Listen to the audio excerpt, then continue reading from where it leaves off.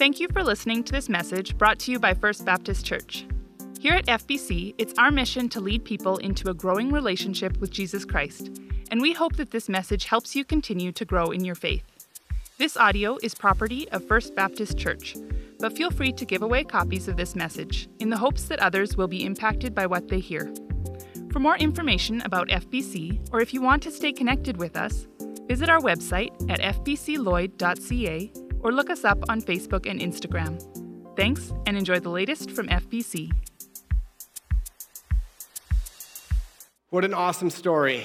Man, I love hearing people's stories about how Jesus has changed and transformed and revolutionized their lives. To me, that just never gets old. It's incredible. And I mean, I've watched Todd's story a few times this week, and every time, it's just awesome. It's amazing what God can do in our lives. If you guys don't know Todd, you'll probably see him kicking around here a lot. He's one of the board members here at our church. He's an awesome dude. He was sharing at our celebration lunch. Talcy and I got to go spend a few weeks with him all over Africa a few years ago, and it was an awesome trip, lots of fun stories. I had kind of made a personal commitment to his wife while we were there, because it might have been harder to tell in the video, but Todd is a very light-skinned man with light red hair, and so I committed to her to remind him to put his sunscreen on like at least 7 times a day, so he came back pretty sunburn-free, so I'd say that I've been a pretty significant part of his story. So anyways, you guys, stories are amazing. Stories are all around us. Stories are, such a part of our lives and who we are. I mean, you watch movies, you watch TV shows, you read books, it's just stories. It's always this protagonist who's, there's some conflict and they're fighting towards this end and they're victorious in the end. The protagonist kind of comes out on top. And, a lot of the stories we watch and read and stuff are very similar in the ways that they're written, but we love stories. We're so engrossed in them. And it goes beyond that, like even in our own lives, like social media, it's so story-driven nowadays. A few years ago, Snapchat started using stories, and you could add stuff to your story, share stuff on your story. Quickly after, Instagram and Facebook ripped off the idea because it was going well, and people are like so wrapped up in sharing the stories of what's going on a daily basis in their lives, and people just eat it up like crazy, like all the important stuff, like, hey, I'm eating this piece of pizza, I just pet this cat, I'm bored, going on a road trip, whatever, all the really important details that we need to know. And our lives essentially are, just made up of a series of stories. It's actually interesting. Just a few days ago, like literally this past week, I was on my phone and this ad popped up for Instagram, this video commercial, and it closed off at the end with this screen with a link, and it said, share your stories. And I was like, no way. They totally ripped off our sermon idea here at FBC. So I'm going to probably try to sue Instagram. But we're so wrapped up in that. We talk to people. We ask them, how was your day? What were you up to? Or, kids, what'd you learn at school? Tell me about work, things like that. And really what we're asking for essentially are them to tell us the stories of what happened. What made you happy? What did people say? What went on? What kinds of things were you doing? And our lives are just made up of a series of a bunch of stories. When you think back in your life and you think about what you've been through and who you are and stuff like that, you think in terms of just all these stories that have happened that kind of come together and make up the life that you live. We believe that the God of the Bible is all about story as well. We believe that he has been writing a story since the beginning of time, and he continues to write a story and will continue writing his story for all eternity. And this story is this epic to end all epics. It's this grand narrative of redemption and reconciliation and ultimately eternal hope. His love infused with his created humans. It is just this amazing story of love, and he continues to write it. And what happens, the way that he does this is he intersects people's lives, and he transforms their lives. He starts relationship with them, and he creates unique individual stories throughout history in thousands, millions, billions, I don't know how many lives where he shows up, intersects with their life, transforms them, and writes this amazing story in their lives. And everyone has their own unique story of that has chosen to become a follower of Jesus. If you're a follower of Jesus, you have this story where God showed up and he transformed you, he reconciled you, he gave you hope, he redeemed you. And his story, his grand narrative, is basically just a collection of all these stories.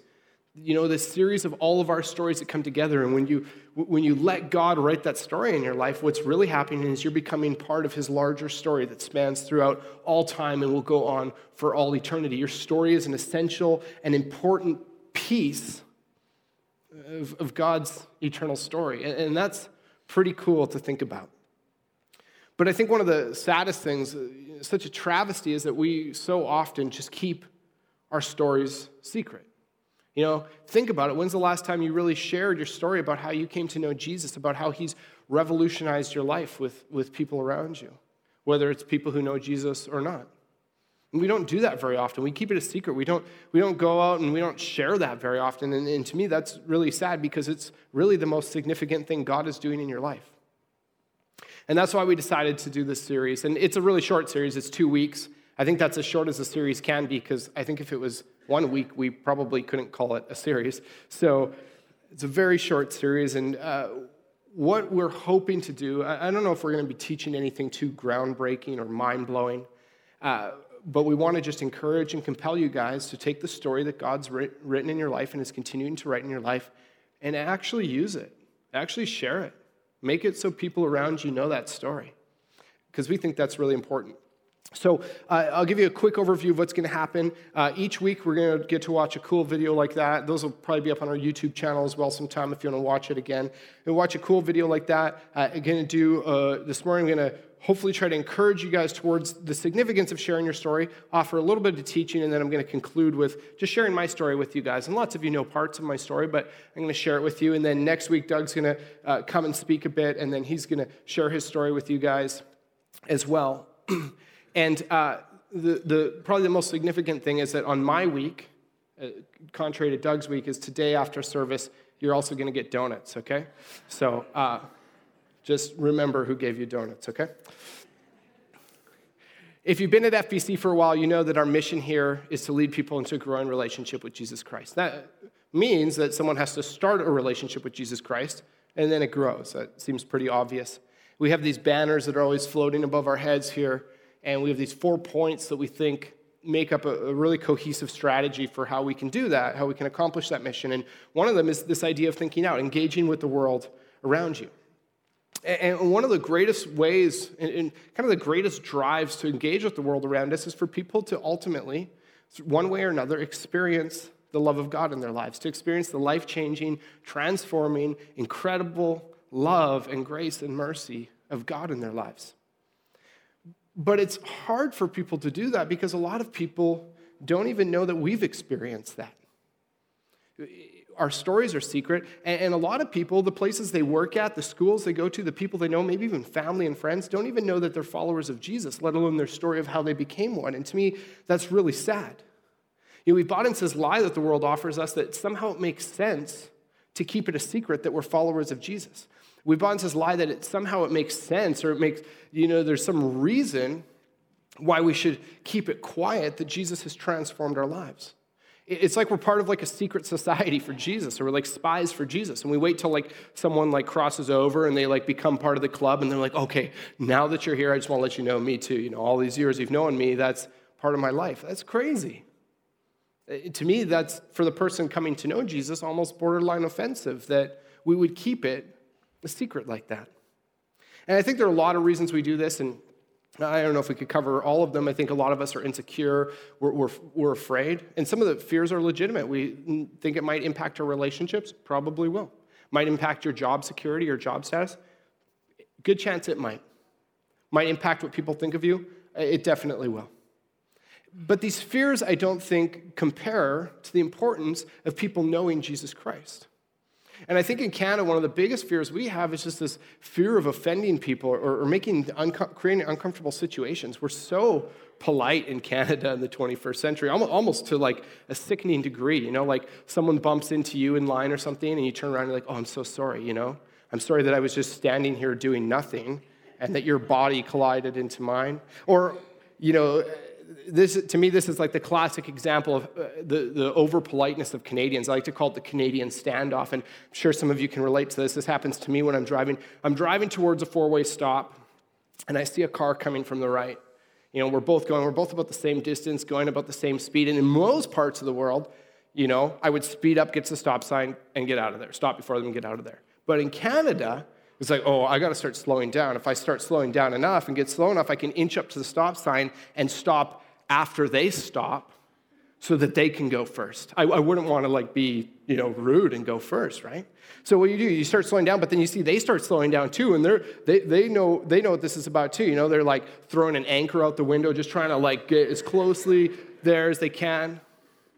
You're going 1 kilometer per year, inching through the intersection. You've passed the crosswalk. There are pedestrians that you've hit on the way through, and you finally you both screech that stop at the last second, and you're both almost bumper to bumper.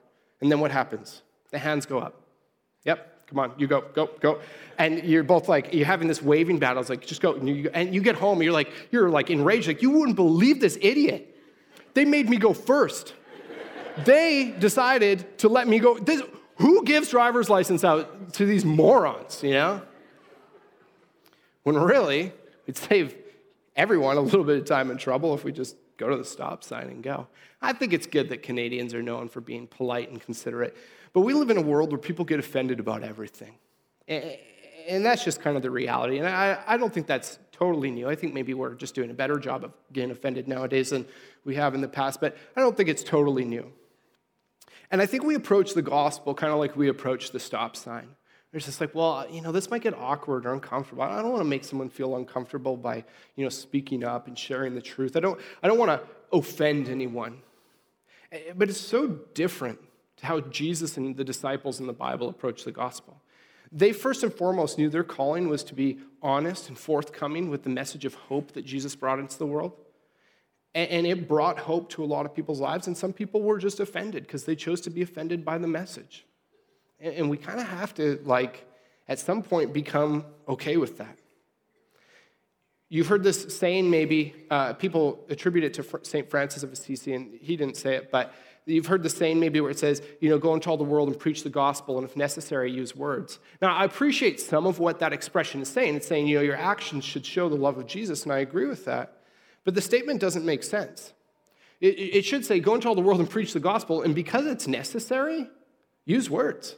At some point, you're going to have to speak. Yeah, we should be kind and loving people. Our actions should back up the message of the gospel that we're saying with our words. But, I can't mow my neighbor's lawn enough times for them and be nice to them, bake them cookies enough time for them to wake up one morning, look at the fresh plate of cookies, look at their freshly mown lawn, and say, oh my goodness, I get it. Jesus died on the cross for the sins of the world, and if I just accept that and repent, then I can have eternal hope in him. That doesn't happen. Mowing the lawn is a great opportunity for me to show him the love of Jesus, but if I never speak, read Romans 10. It says, how can people know if people don't say stuff? It's necessary to speak up and to use some words. We should be kind. We shouldn't look to offend people, but we got to say something. We've kept our stories silent for too long, and I think we got to cut that out.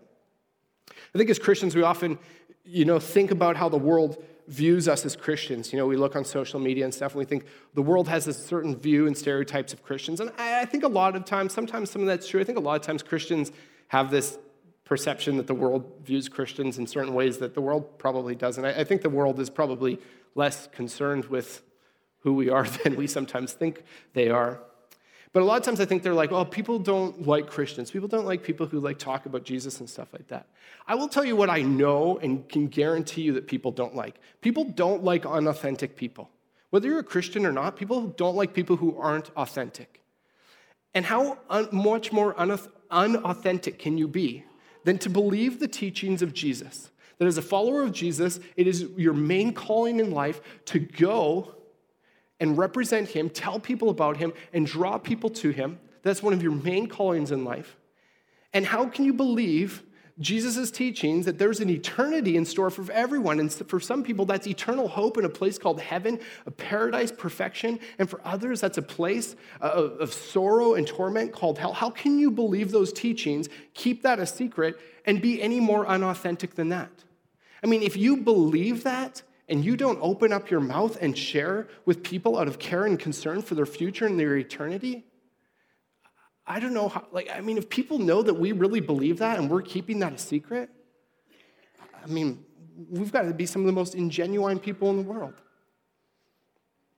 It's crazy. I think for us, a lot of times, we think that we just need to make the message of Jesus, we take the teachings of Jesus, make it a little bit more palatable. Jesus talks about heaven and hell, so come to church and we talk about heaven and that other place downstairs. We don't want to say it, and I'm not saying we should be offering turn or burn messages to people and scaring them, but we should just be real about what we believe. I think, this is what I think, and I want you guys to take this home with you.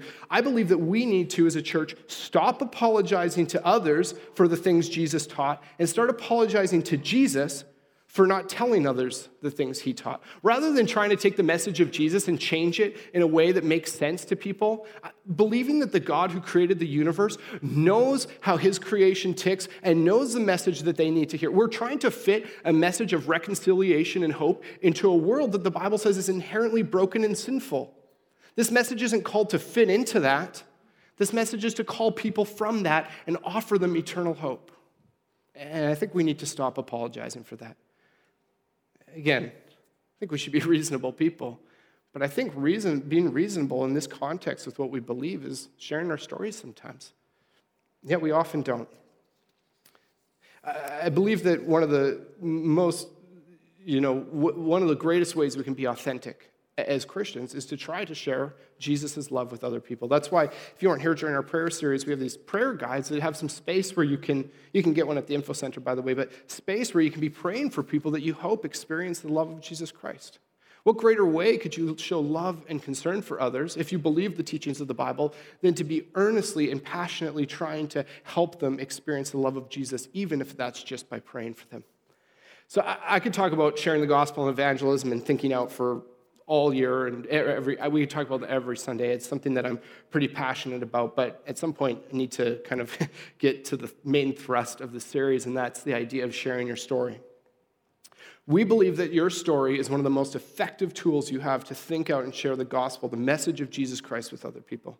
People can get around and argue about beliefs and argue about ideas and argue about eternity and the Bible and stuff like that. It is pretty hard to hear a story like that from someone like Todd, where he says, God changed my life, and his love is alive and active in my life. Being part of a church community, reading the Bible, knowing Jesus has changed my life, it's pretty hard to argue with that. And it's one of the most effective ways you can draw people into what you've experienced in Jesus. If you're a Christian, the Bible says that you were dead in your sin, you were lost and you were blind because of your sin. And Jesus transformed you and he revolutionized your life. And I think we so often take that for granted. It's easy to forget just how lost and blind we were before Jesus saved us. And I think it's easy to not beyond that, not recognize where we might be now if Jesus wouldn't have intersected our lives there. I mean, I've got tons of issues and struggles still. Imagine if God's love hadn't filled my life. Man, it's hard to imagine, actually. I think we take it for granted. If you look around this room, you see these weird, half-cylindrical shaped things all over the walls. And maybe for some of you, you've thought that back in the 80s or 70s or 1800s or whenever they built this building, that was the cool architectural design. What it was is this room used to bounce sound all over the place. These called sound baffles, and these are to minimize that. And we installed some at camp a bit too. And I know sometimes people have opinions on the music's too loud or too quiet or this or whatever, we're not perfect here. But years ago, some people installed these to try to increase the sound quality and make things a little bit more listenable in here. And I was talking to one of the guys who helped install these a while ago, and he said, I think sometimes people forget how bad it was before these things were on the wall. Some Sunday we should just take them all off. We can enjoy a Sunday of music with sound bouncing all over the place and then put them back up and around and be like, oh, right, that's how good it is. And I think that's one of the important things about remembering to reflect on your story of how Jesus has changed your life is it's easy to forget how big that transformation was. It's easy to forget what things were like and take it for granted. For me, I've been a Christian for a long time, and sometimes I just take that for granted. And then when I think back to what Jesus saved me from, it blows my mind every time. And I hope that this series will encourage you to spend time in your stories and not take for granted where things used to be in your life, and to not take for granted how far Jesus has brought you. Maybe you're here and you've shared your story with people before. Maybe you haven't done it very much. Maybe you've done it lots. Wherever you're at, main thrust of this series is to share your stories. We believe that one of the most effective ways you can worship God and think out and reach people with the message of God's love and hope is by sharing your story. And not even just with non-Christians, with other Christians. I love hearing Todd's story. It encourages me to share my story more. It makes me reflect on how amazing Jesus is. So in your small groups and stuff like that, share your stories with each other. Ask to hear each other's stories. Share bits of them at work.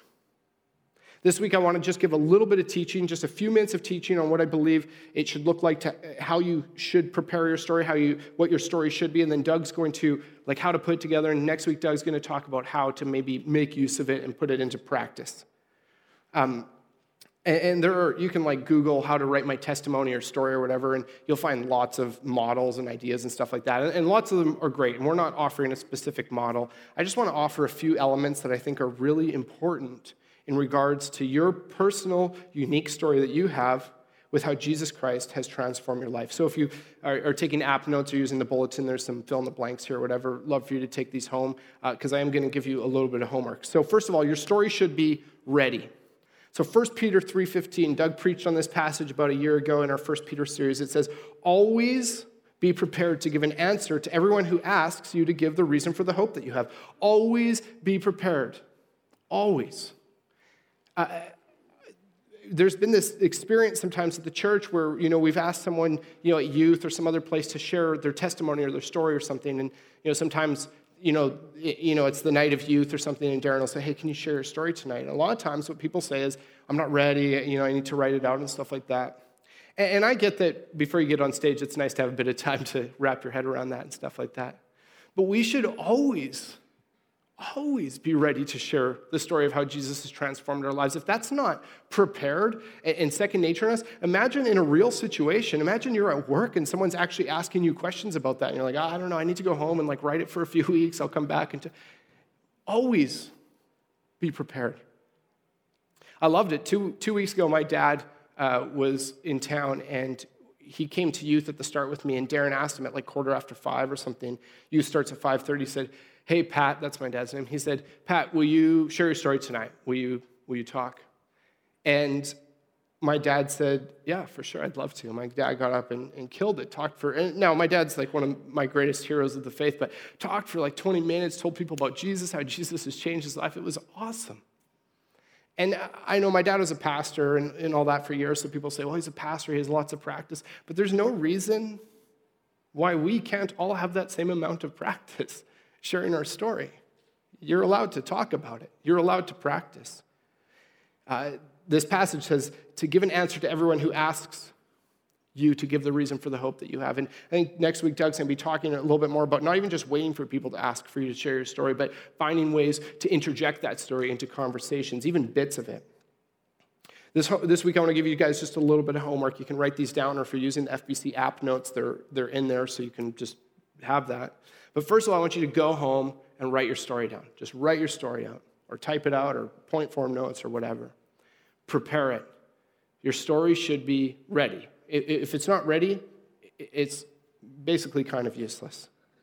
As you do it, worship God for what he's done. Your story should include a bit about who you were before you knew Jesus, how you met Jesus, and what Jesus has done in your life since you met him. And their second bit of homework is to practice. Practice sharing your story. As human beings, every single one of us in this room, we share this common trait, and that's that we're all really bad at stuff the first time that we try it, okay? So I don't know if you've been watching someone play a game on their phone, and they're stuck on this hard level, they've been playing it for months, and you've never tried it, but we all get this well, man, that looks easy, I could do that, give me your phone, and we all have this glorious picture on our first try. We're gonna dominate it and be yeah, and we're just bad because, you take it, you're oh, I died right away. We do this with sports. It's oh, that looks easy. Or, people yeah, I tried playing guitar, but I was really bad at it. It's well, how long did you try for? 2 days. It's well, no wonder you're bad at it. You tried for 2 days. Try for 30 years. We are bad at stuff. So practice sharing your story. Share it with your friends. Share it with your family. Share it in your small groups. Take some time doing that. It's going to be rough when you try to share it with other people. It's going to be awkward. It's going to be uncomfortable. So you might as well practice. But practice with yourself. And maybe it sounds weird to talk to yourself, but I will tell you something about me. If you enjoy the preaching that I offer here at FBC at all, which I hope you do at least a little bit, I want you to know that it is largely, or a lot of times largely, the result of me just having out loud conversations with myself, like either in here during the week or in the back room or while I'm driving and stuff like that. And just verbalizing things out loud is a really effective way to practice. Anyways, go home, get your story ready, right? I can't emphasize how much more that your story should be ready, okay? Get your story ready. If your story's not ready, it's useless. Okay, your story should be authentic. And I'm going to blast through these last two pretty quickly. You should be filled with such a deep love and concern for other people that haven't experienced the life-changing love of Jesus Christ, that don't have eternal hope in him, that you are passionately looking for opportunities to share your story, that you are just trying to reach. When you share your story, it's not because you need to say your story. It's not for any other reason, but that you just want this person to experience the incredible things that you've experienced. Also means you need to be open and vulnerable. Don't make your story work out in a way that it makes you sound good. Be honest about your struggles. Be honest about the fact that you have issues. We're not trying to paint this picture of perfection that people would never be able to live up to if they accepted Jesus. And I really think your story needs to be authentic in the sense that when you share your story, it's great if people come to know Jesus as a result, but that's not even really the point for us to share our story. We should be authentic in our obedience to Jesus Christ. We should share our story first and foremost because Jesus instructs us to tell people about him. As a result, some people might come to know him, and that's amazing. Some people might get offended. Some people might hate you. You might lose friends. Jesus said that would happen. It happened to him. So worst case, you're in the same boat as Jesus. And the third thing that your story should be in, this one's really deep. I had to dig through Greek and Hebrew text for this, but your story should be Jesus-y, okay?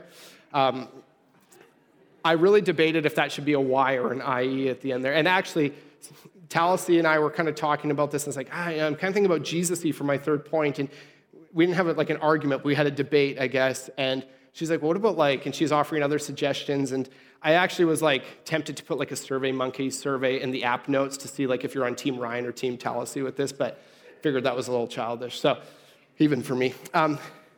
This seems straightforward that your story should be Jesus-y, but I can't tell you how many times I've heard people's stories that seem like they are more of a glorification of sin, of the person's own sinful actions, than they are of what Jesus has done in their lives. I think it's good to include the brokenness, some of the stories that are interesting of what you've done. And when my dad shared his story here 2 weeks ago, he told the youth about how he used to be involved in the drug trade and spent time in prison. But his story wasn't half an hour of him just talking about, all these really rough and tough bad things he did while he was in jail and selling drugs and stuff like that. Those were just a setup to the main point of glorifying Jesus. Your story isn't about glorifying you. It's not about glorifying how bad you were. Jesus transforms lives. So often I hear people do this not only through their story, but when they talk about stories, that person has such an amazing testimony because of what they went through. No one has an amazing testimony because of what they went through. People have an amazing story because the God who created the universe saw you while you were a sinner, came down to earth in flesh and died for you, and as a result brought you from death to eternal life. That is an amazing story. I don't care how big your sins are. I think a lot of times people who grow up in the church, they often say, my story is boring. Your story is only boring if you haven't actually met Jesus. If you've met the creator of the universe and he revolutionized your life, there's no story that can compare with that. Your story is unique. It's yours. And it should be Jesus-y. It should clearly point people towards the loving grace and mercy and hope that's offered only in Jesus Christ. People should walk away from your story thinking, I should follow Jesus if I were to take that story seriously. I hope that you guys will take the homework seriously, get your story ready, and look for ways to share it. And Doug's going to talk about that next week, even bits of it. It's not like you have to write out a 10-minute monologue, and if someone's like, hey, so do you go to church? You're like, okay, just wait 10 minutes of reading the story of your life. But be familiar with it enough to be ready to share moments of it authentically in a very Jesus-honoring way with people. I'm going to share my story with you guys. Lots of you maybe know lots of it or elements of it or whatever, but I'm going to offer you my story this morning. And I don't really have any notes or anything. I just want to share with you guys from my heart, and then next week you get to hear Doug's story. So my story for me, when I think about it, there's kind of a Bible story, a parable that Jesus teaches at the end of Matthew 7 that I kind of, I guess, resonate with in regards to my story. Jesus tells a story of these two builders, what he calls a wise builder and a foolish builder. And what's going on is there's this wise builder who builds his house on this solid rock foundation, and it's safe and secure, and storms come, and the house stays strong, no need for insurance claims or anything because his house is good and it's intact. Then there's this foolish builder who, rather than being concerned with his house being structurally sound or staying strong through the storms, what he focuses on is having sweet beachfront realty. So he builds his house on a sand foundation, outside of like zoning laws, people are like, this is unsafe. He's like, I don't care. This is a sweet location for my house. What happens for him is when storms come, his house gets destroyed. So he got to enjoy this nice location for a bit, but then ultimately he was a homeless dude because he was foolish in the ways that he built. And my life, I really feel like my experience with Jesus is a transition from being this foolish builder to being this wise builder. I don't say that to be like, hey, I'm really wise, but I feel like Jesus has worked in my life in a way that's transitioned me from the one character he describes to the other character. When I was born, my dad was a pastor. I grew up in the church. I didn't say I grew up going to church. I really grew up in the church. Like sometimes I'd be like, am I at church or at home? Like I can't tell the difference between the two because we're always here. We were at church all the time. I went to Sunday school, youth group. I had to go to Christian school and stuff like that. And to be honest, I hated it. I just thought it was boring. I wasn't against it or anything. I just thought it was boring. And I looked at people like my dad, my parents, who were amazing, loving Christian parents. I looked at adults in the church or even teenagers in the church who were always talking about Jesus and passionate about Jesus. And I was just like, these guys are so lame and so boring. I hope I never turn out to be like them, which is really ironic. And I just couldn't stand it. I just wasn't into it. So I just kind of went through the motions, was there, whatever. We moved to Calgary at the start of grade 7. Well, I was in grade 7. And I went to a new Christian school, and something pretty interesting happened. I grew up in a really sheltered upbringing, so I think I had some misconceptions about how God worked. And I think I thought that if you were to like sin or be really bad, God might just like lightning bolt you and be done with you. And at my school, some of the kids in this new school, they would like swear, which to me was like, oh my goodness, that's crazy. These people are like swearing and they're still alive. Like what's going on here? And that sounds crazy, but that was really my perception. There's this big turning point that happened in my life in grade 7, and it seems really silly when I talk about it, but I started swearing, okay? And the thing about that is, it's not that was really that bad. It's just that it kind of was this turning point in my life where I realized I can sin and like do stuff my parents said I shouldn't do, and I'm still alive, and people don't know, and if I'm quiet enough about it, I can get away with it. This is a big turning point in my life. Throughout the following years of junior high and a bunch of high school, I basically just started trying anything that came my way. A lot of people think about pastors' kids or Christians as having these rebellious phases when they're teenagers, and I don't really think I had a rebellious phase. I was an insecure junior high kid with no real purpose in life. I was just apathetic about what I tried. Some people would offer me alcohol or drugs or things like that. I got into that, started partying, started stealing, started looking at pornography, breaking commandments with girls, stealing, all kinds of stuff. Grade 10, things got really bad, and I was hanging out with a really bad crowd, and I got before the end of the year, they ended up bringing the cops into the school, and I kind of got in charge, and then I got kicked out of school, and then grade 11, I had to homeschool because I was in too much trouble, and then I got arrested again, and my life was basically on lockdown. I was grounded a lot of the times. I was allowed to leave the house to do community service and stuff like that, which is in some ways fun because otherwise I was stuck at home a lot. Throughout that time, I had these amazing people in my life, youth pastors, youth leaders, my parents, a bunch of friends that didn't give up on me. And I love how Todd was talking about how God pursued him for so long, and I feel like God just really pursued me through these people.